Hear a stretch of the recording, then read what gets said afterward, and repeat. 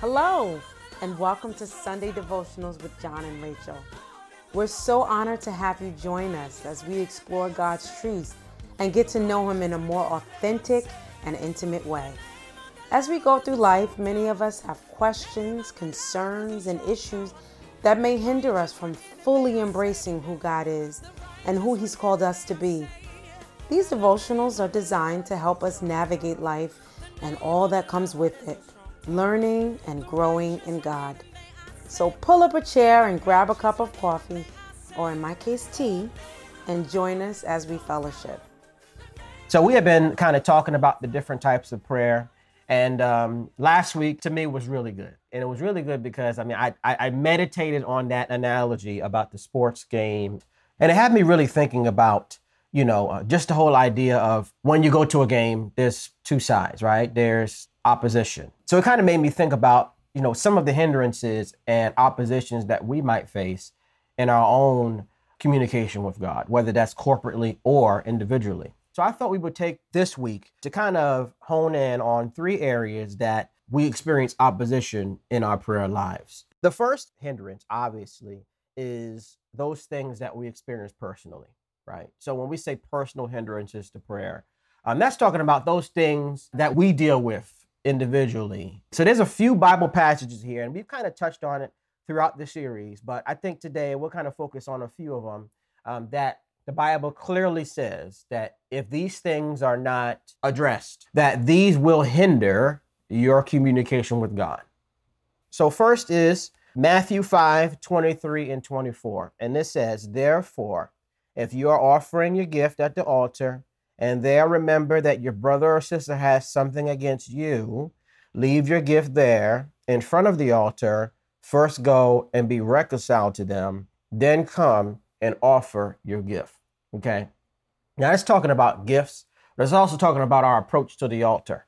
Okay. And approach to the altar is basically coming in the presence of God, coming and to communicate with God. Okay. Whether that means to be a blessing or whatever. Right. So approaching God in any fashion, God is looking at our hearts. Right.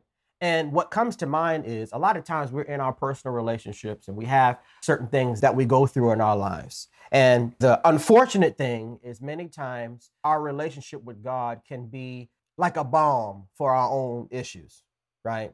So, oh, don't worry, prayer will fix it. And, prayer is just like a Band-Aid or a glossing over tool that we use so we don't have to actually face the truth of what we need to be doing, right? So we'll be tempted to pray, but we know we have a problem with somebody. God is really looking at the posture of your heart and not just your motives, like, whether you want something from God, but He's also concerned about how we treat each other. He's very concerned about our posture to Him when we have aught against our brothers and sisters. And this is interesting here because the Bible says it very clearly. If you come to the altar and remember that someone has aught against you, then don't stay at the altar. Go back and deal with that first and then come, right? So there's a connotation of coming to God exposes and causes you to remember your place and remember maybe there's some things before I seek to ask God for anything, maybe there's some things that I need to address. The interesting thing about this too is when you come to the altar and you realize that your brother has something against you, leave the gift there, go reconcile with your brother, and then come back. Why? Because if you're going to be a channel, an instrument for God to deposit whatever that prayer is supposed to produce, not only in your life, but in the world, then there's got to be a clear channel. Because God may very well, your answer may be tied to the person where offense is. And how you're going to be able to be pure enough to do that if you have aught or you know that there's aught going on.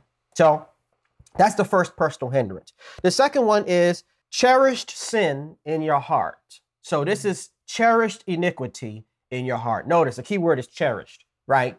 So that means there are things in your life, there are things that you're dealing with that are in an unrepentant state. That basically means that, there's some things that you're kind of hiding or doing that God sees, because God sees everything, and it's being cherished. That means you're treasuring it. You're not an idol. Yes. Indulging in it. Indulging, that's what I was looking for. So you're indulging in it, right? A lot of times these types of things cause us to pray from a posture of guilt and pray from a posture of shame and that kind of thing, approaching God with those kinds of things. Psalms 66:18-20. And it says, if I had cherished sin in my heart, the Lord would not have listened. But God has surely listened and has heard my prayer. Praise be to God. He has not rejected my prayer or withheld his love from me. There's an idea here of you praying and actually having your prayer rejected because you have cherished iniquity in your heart. Okay. So these are personal things that it's almost like God is, when we approach God, and we kind of talked about that with the court, inner court, the outer court, inner court, holy of holies, that when we approach God, there's this process of examining yourself, right? And not examining yourself to the point of condemning yourself, but just recognizing whose presence you're going in. And understanding that to the best of my ability, I have to respect who I'm getting ready to talk to. So approaching God with that posture, here comes this screening and filtering of the heart that comes from you understanding or an awareness of who you're approaching. Because at the end of the day, when we pray, the Bible tells us that we know he heard us when we pray according to his will. We know he heard us because his word says so. And if we have a relationship with his word, there's a confidence that comes with knowing that we're being heard. But it is possible to have your prayer rejected if there are things in our lives that we are knowingly not putting before God and repenting for. The next thing is asking amiss. This is one that we kind of touched on, but I think we'll take a couple minutes to talk on it. And this is James 4:2-3. And this basically says, you do not have, so you kill.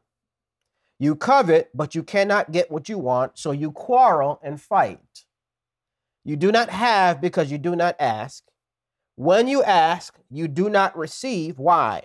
Because you ask with wrong motives or with a covetous heart, or you ask amiss meaning covetous heart, that you may spend what you get on your own pleasures. So this is another thing. God knows when we're coming to pray what we're really asking for. Like he knows what we're asking. He knows why. So, hey, listen, I'm looking around and I see, everybody's getting blessed and this person just got something and this person didn't get something. And, what about me? So I want this. I want this, Lord. And yeah, if you give it to me, I'll be a blessing. Yeah, of course. I mean, I'll share it. I'll give. I'll do whatever you want. You give me that new car. Of course, I'll bring people to church. Why wouldn't I do that? If you bless me with that house, of course, I will invite people into my house and let it be a blessing to you. But God really knows if that's really what you want or you just want to keep up with the Joneses. God knows that, right? So asking amiss really means that you're asking from a place of desiring it for your own pleasures solely. So then those prayers don't get answered. Because God doesn't want to give you something that's going to corrupt your soul and cause you to lose out with him. So the reason why he says no, or he doesn't answer it, is possibly because if I give this to you, it's going to destroy you. You're going to destroy yourself because I know you better than you know you. So asking amiss is another personal hindrance. And these personal hindrances are things that I believe the Lord wants us to focus on when we're approaching him. And once again, right, there is therefore now no condemnation to them who are in Christ, who walk not after the flesh, but after the Spirit. Remember that, right? So when you are approaching God and you are checking your heart and checking your motives, those things like, Lord, be honest. God, you know what? Honestly, I need this thing, but I'm looking around, I'm seeing you blessing everybody else with this stuff. So, to be honest with you, I want it because, I want to enjoy it too. It's the transparency and the honesty that comes, not allowing yourself to fall into guilt. Lord, listen, I got this struggle. I got this vice I'm dealing with. At this particular point in my life, I like it. It's pleasurable to me. It's filling a void. Lord, help me to love you more than I love doing this thing. And you proceed into God's presence. Yeah, go ahead. Yeah, I was just going to say, and that speaks to another prayer definitely worth at least mentioning and acknowledging is the prayer of repentance. Yeah. Because like you said, if there are things in our hearts or in our life that are not accounted for or repented, then how can we how can we approach a holy God or go any further because there's that big elephant in the room. And to me, one of the most effective and impactful examples of a repentant prayer would be Psalms 51. Yeah. Because David was caught doing one of the most gangster stuff. He was gangster, yeah. I don't even know the word for it. Yeah. One of the craziest sins that you could do. Multiple ones. Yes. The whole thing. All wrapped up in one big ball of sin. Yeah. Coveted his neighbor's wife. Yeah. He had his neighbor's husband killed. Then he slept with his neighbor. So he's committing adultery. He's all these things he's doing. And he's a king. Right. Yeah. So he's supposed to be the example. Yeah, but crazy. In all of that, he still, once confronted with what he'd done, he still repented. Mm-hmm. And God heard his cry and granted him forgiveness, and calls him a man after his own heart, which to this day is still a mystery to me. Yeah. I'm still trying to wrap my head around why and how he was considered a man after God's own heart.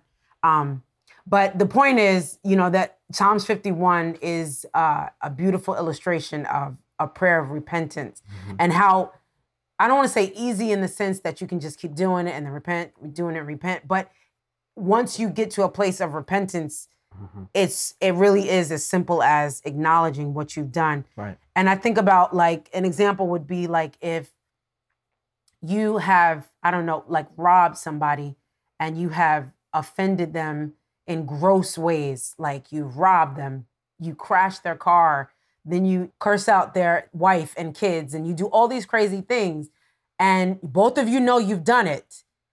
And then you see them the next day and you're like, hey, what's up? So I was actually thinking maybe we could go to the mall and go shopping and then go to lunch. And then I was also thinking, is it possible I could borrow your lawnmower? And like, you see how crazy that is and how that sounds. But if we are not acknowledging the things that we've done to a person, and yet we want to gloss over it and have a conversation with them and ask them for things and like go to the mall and do all these things, it looks crazy, right? And it sounds crazy.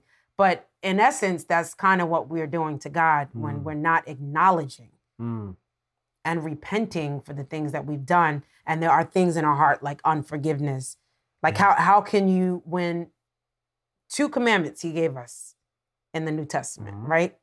He says, love the Lord your God with all your heart, soul, and then he says to love your neighbor as yourself. Yeah.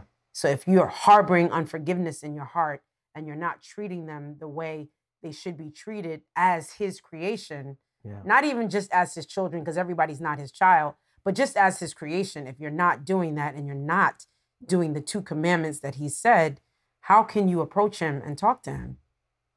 Yeah. Like, you can't mistreat my child and then come to me or, at least not acknowledge, okay, I was wrong. I'm bugging right now. Let me at least say sorry for that. So, just to put it in perspective. Great. Yeah, that's great. Absolutely right. The last personal hindrance would be basically a lack of faith. So this kind of touches on a little bit of what we talked about last time about expectation. Right. So when you come to God and you're seeking God for something, you're asking more from a sense of a formality, like I should pray because, I'm a Christian, or I have a relationship with God, so I should just pray. My plan is really to do my own thing because at the end of the day, I don't really believe God's going to do this. So I'm going to just go ahead and pray, Lord, thank you for, and help me to do this, Lord, please. But I don't really believe that you're going to do it because, honestly, when was the last time I had my prayer answered? When was the last time, And honestly, I think we all can relate to having seasons in our lives where that it's been like, Lord, it's been a long time. I've been struggling in this season for quite some time. And if I was to be honest with myself, I don't believe that, you really, really do this for me. And then goes the for me part, right? And if you think about the times that we feel like God is not going to do it, it's the times that we feel like it's more attached to us and it's more attached to our merit of it, or our ability to earn God's grace and earn God's favor in that way. And just to add, sometimes it's as simple as the thing that you're petitioning or bringing to God seems insurmountable. That's true. Yep. It seems too big because we approach it with human confines and understanding. Like we're thinking, this is just way too big. Right. Like, like you're in insurance and sales and stuff. And one of the main things they tell you to do is not to think with your own pocketbook, right? Or think with your own wallet, because you will assume that they can't afford it because you can't afford it at the time. Yep. The same with us and approaching God. It's like, it's so big, I can't figure it out on my own. So I know you can't figure it out. Right. So I'm saying it, but in my mind, I don't really believe that you can do it because I can't do it. Yep. That's crazy.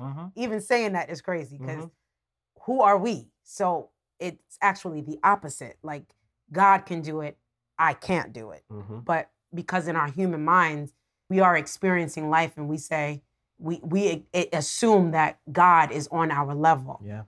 And it goes back to what we said in the beginning of this series when we were talking about the Lord's Prayer. The very first line is, "Our Father who art in heaven." So continuing to remind ourselves and put in perspective that he's up there and I'm down here. Yeah. So, when we approach him with doubt and unbelief, a lot of times it's because we're not putting in perspective who he really is.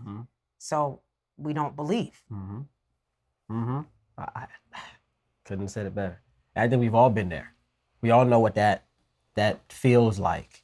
So that also speaks to like the humility part, like you're saying, not leaning on our own understanding, but acknowledging him as God. So the scripture that kind of references that is James 1, verses 6 through 8. And it reads, "But when you ask, you must believe and not doubt. Because the one who doubts is like a wave of the sea, blown and tossed by the wind. That person should not expect to receive anything from the Lord. Such a person is double-minded and unstable in all they do." So that comes with that, that vacillation between our ability and God's ability. And, I'm going to trust God, but, I don't really, because like you said, it's too big for me, or because I have a plan B. So, it is what it is. So when you ask in God and you bring it to God, God wants to be your source. God wants to be the first resort. God wants to be the only resort. And whether that's something that you feel is impossible for God to do because you can't do it, or whether it's something that you feel like I can do myself, but God, I'll let you know if I need help. Yeah, we know how we are. So, that's just the truth of it. So these are a few things that can hinder our effectiveness in prayer. They can hinder our feeling like we're being heard. They can also hinder, in many cases, the answer that we get personally. So these are some obstacles that we have that we deal with. And this area right here is kind of out of our control to a certain degree. So this is societal or social hindrances. Taking prayer out of schools. This is kind of like you can't say the name of Jesus in this environment. Or this is governmental laws and things like that are put in place to make it more difficult for you to freely exercise your devotion to the Lord.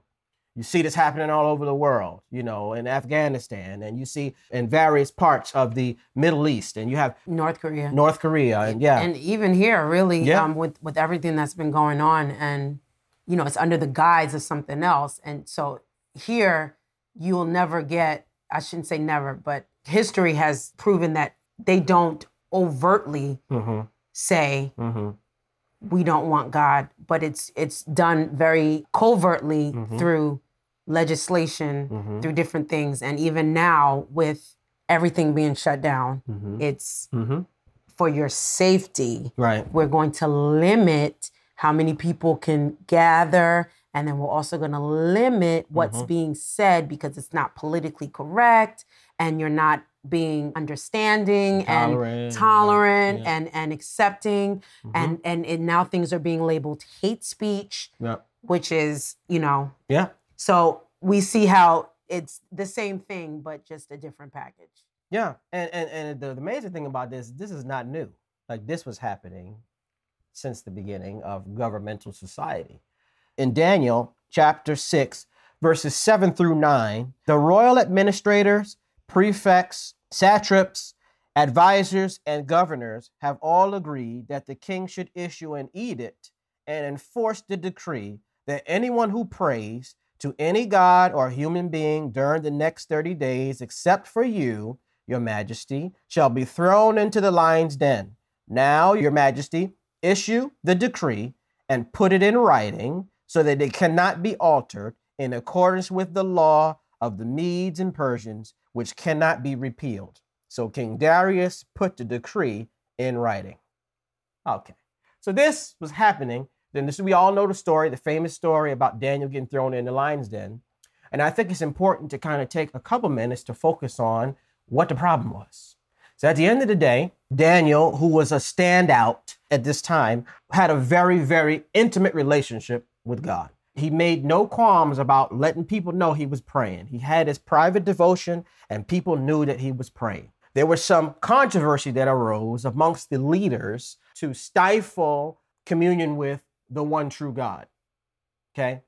So the people who had the king's ear had plotted to force him or to encourage him that people's loyalty to him was not being practiced, that there's a possibility of another God having more glory than you.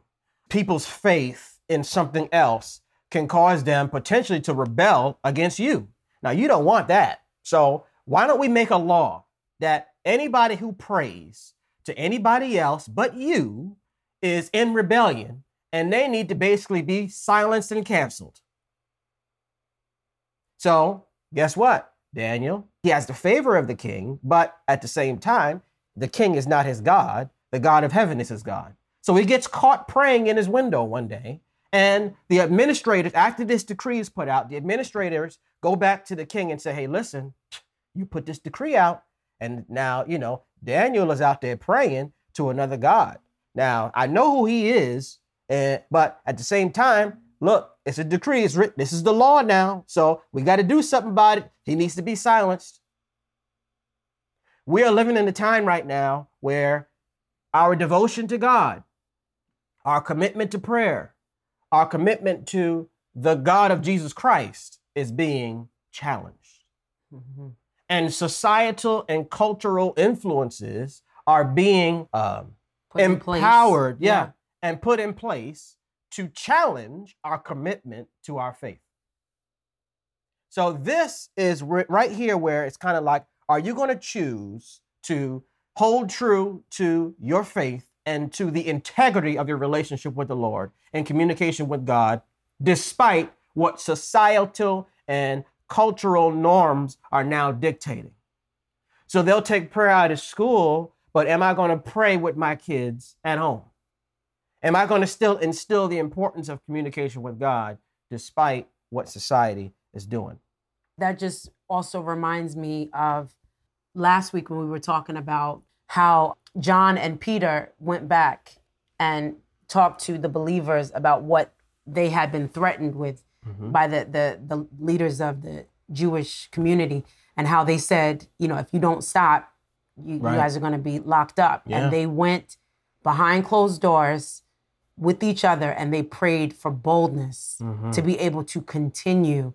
And I believe that's where we're headed, where we're going to have to really start to pray and ask God for the boldness to continue doing what we're doing in the face of adversity, in the face of hindrances and oppositions, because it's only going to get worse from here. We're living in a day now where this is going to be the goalpost has been moved and the line in the sand has been drawn, and now we have to be able to come together. And I believe God will give us wisdom, where we won't necessarily. At some point, it may come to, for some people, going out into the street and heralding it. I will not, I will believe and I will pray. But for some of us, God will give us wisdom on when and how to move. Right. Where just as covert as they're being, we can be just as covert and we can go behind the scenes and do what we have to do. And still, because Daniel wasn't necessarily in the street praying. Right. he was in the comfort and the confines of his own they was home, spying, yeah. but they went out and sought because they already knew he had a reputation of being a man of excellence and a man that basically did things God's way, and he was a representative of God. But them seeing him in his window, in his home, was enough for him to, so he wasn't, my point is he wasn't out there. Right. But they still knew who he was. So, I pray God gives us wisdom for some of us that we're not necessarily, like I said, heralding it, but we're still able to move with integrity and do what we need to do. Yeah. And not compromise. Yeah. Yeah.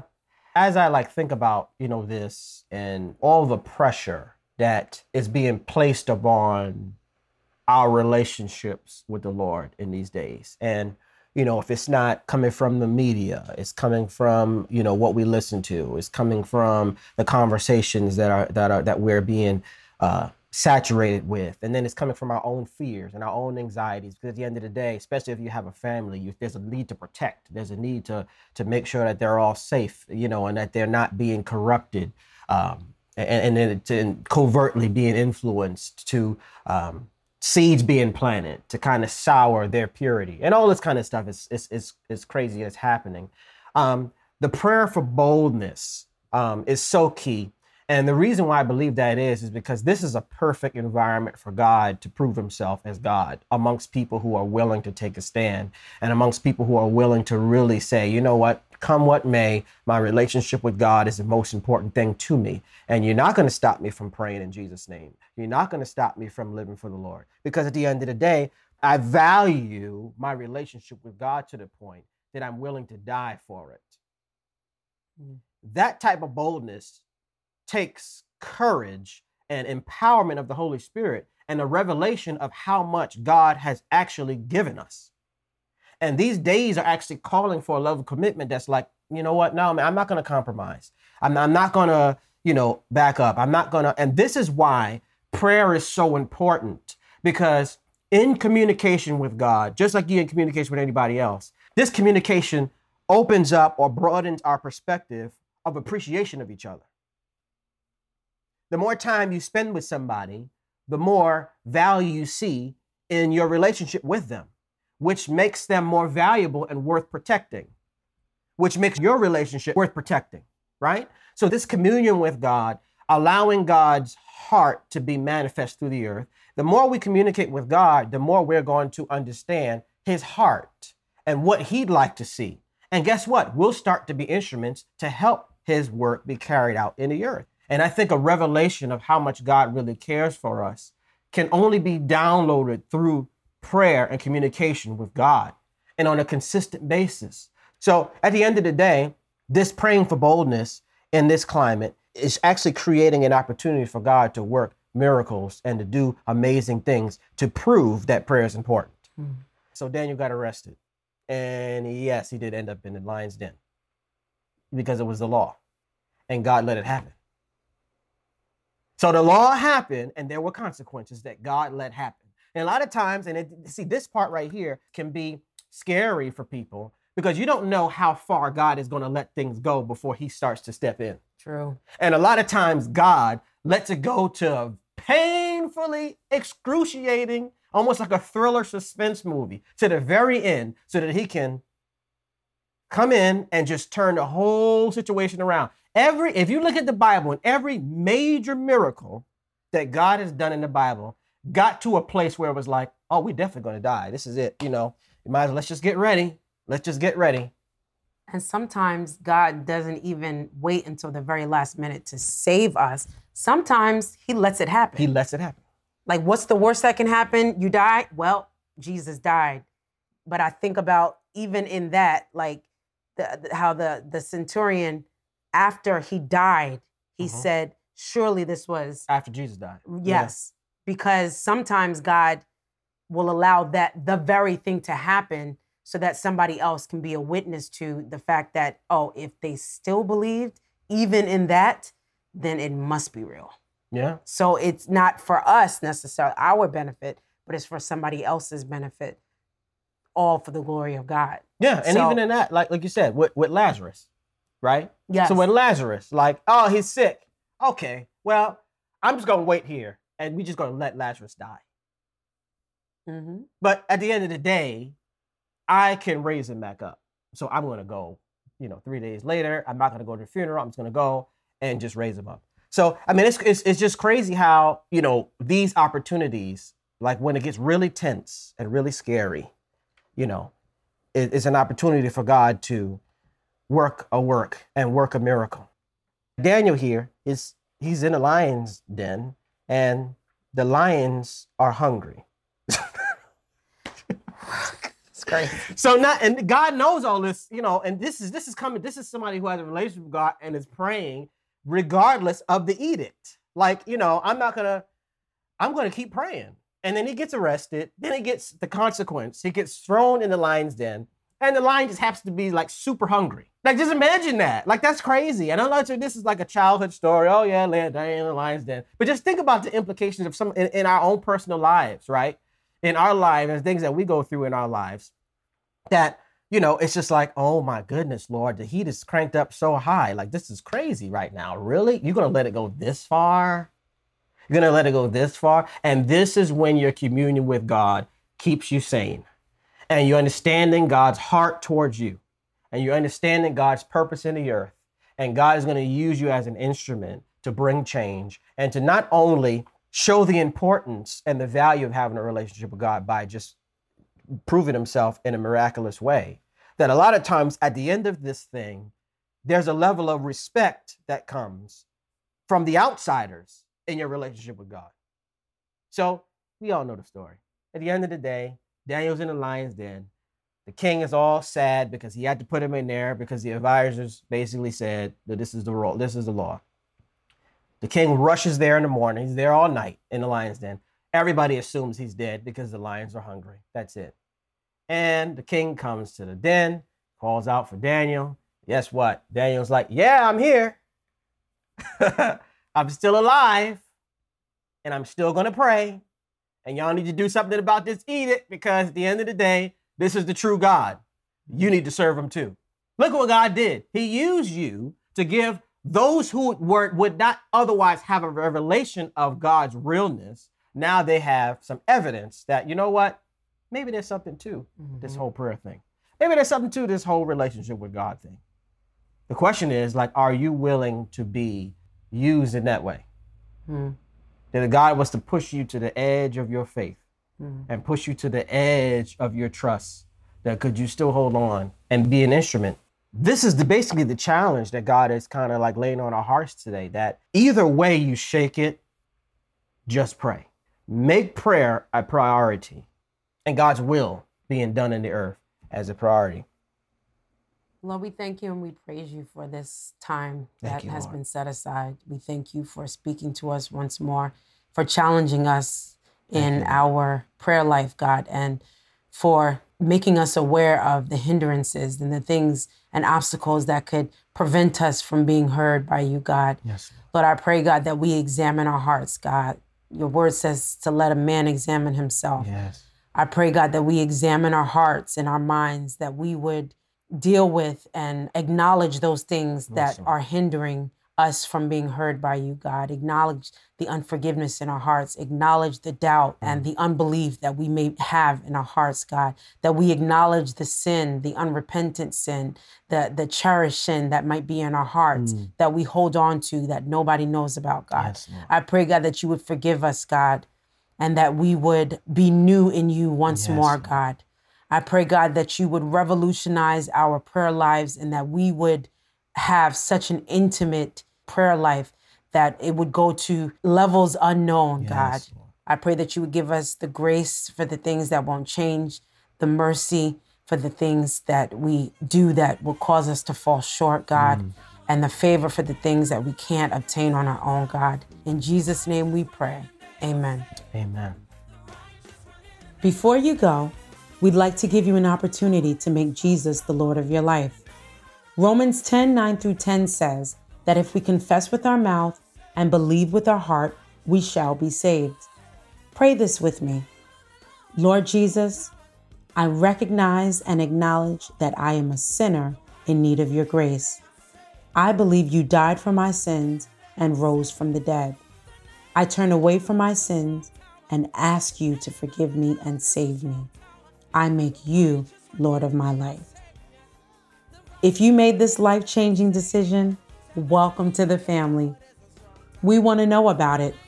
Connect with us online at www.thelifehouseministries.org or by downloading the Lifehouse app.